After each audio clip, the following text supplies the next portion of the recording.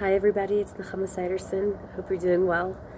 These 9 days, the 9 days that lead up to Tisha B'Av, are known to be times of difficulty. Historically, leading up to Tisha B'Av, which historically is a day when terrible things did happen to Klal Yisrael. And so we pray that we get through these 9 days, without too much tragedy, and that hopefully this Tisha B'Av will not be a sad day any longer. Mashiach should come this year.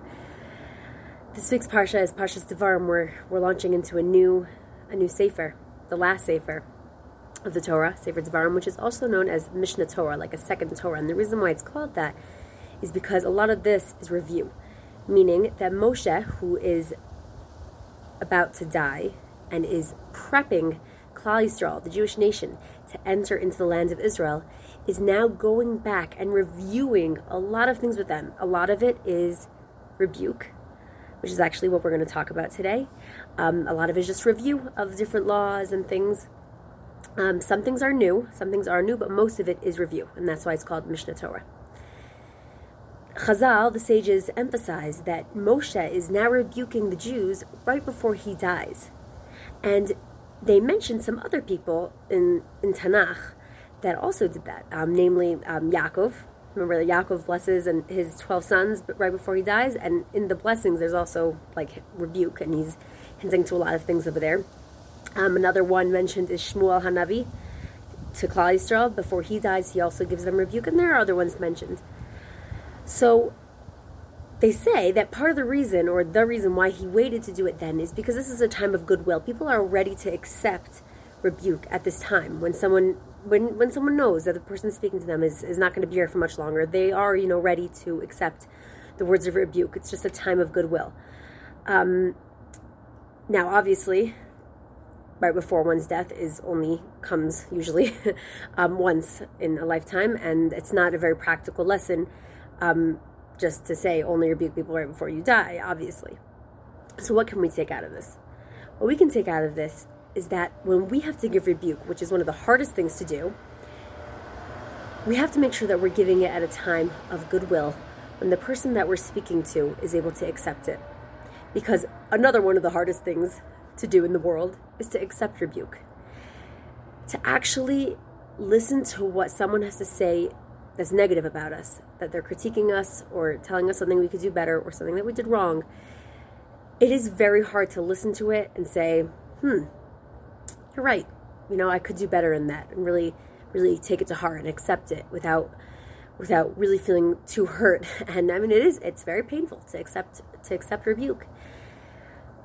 And that's something we have to work on, being able to accept rebuke and not always get defensive. I think that is a very great thing to strive for, is to work on that. But this is talking about from Moshe's perspective, from the person who's giving the rebuke's perspective.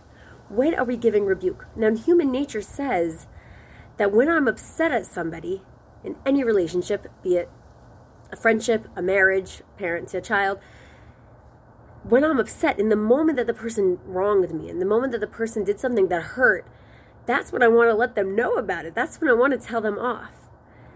But what we learned from Moshe Rabbeinu before he's giving the rebuke and waiting till before he dies, which, by the way, he had many times where he had many things that he could have told them off for.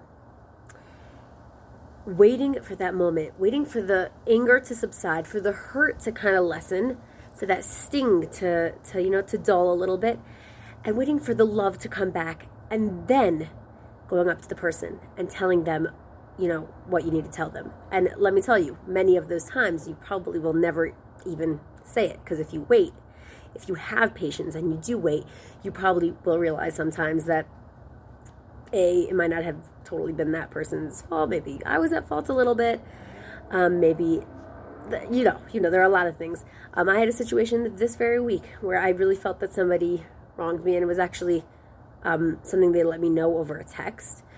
And I wanted to just blast them. I wanted to just write back and say, okay, whatever it was, that was wrong.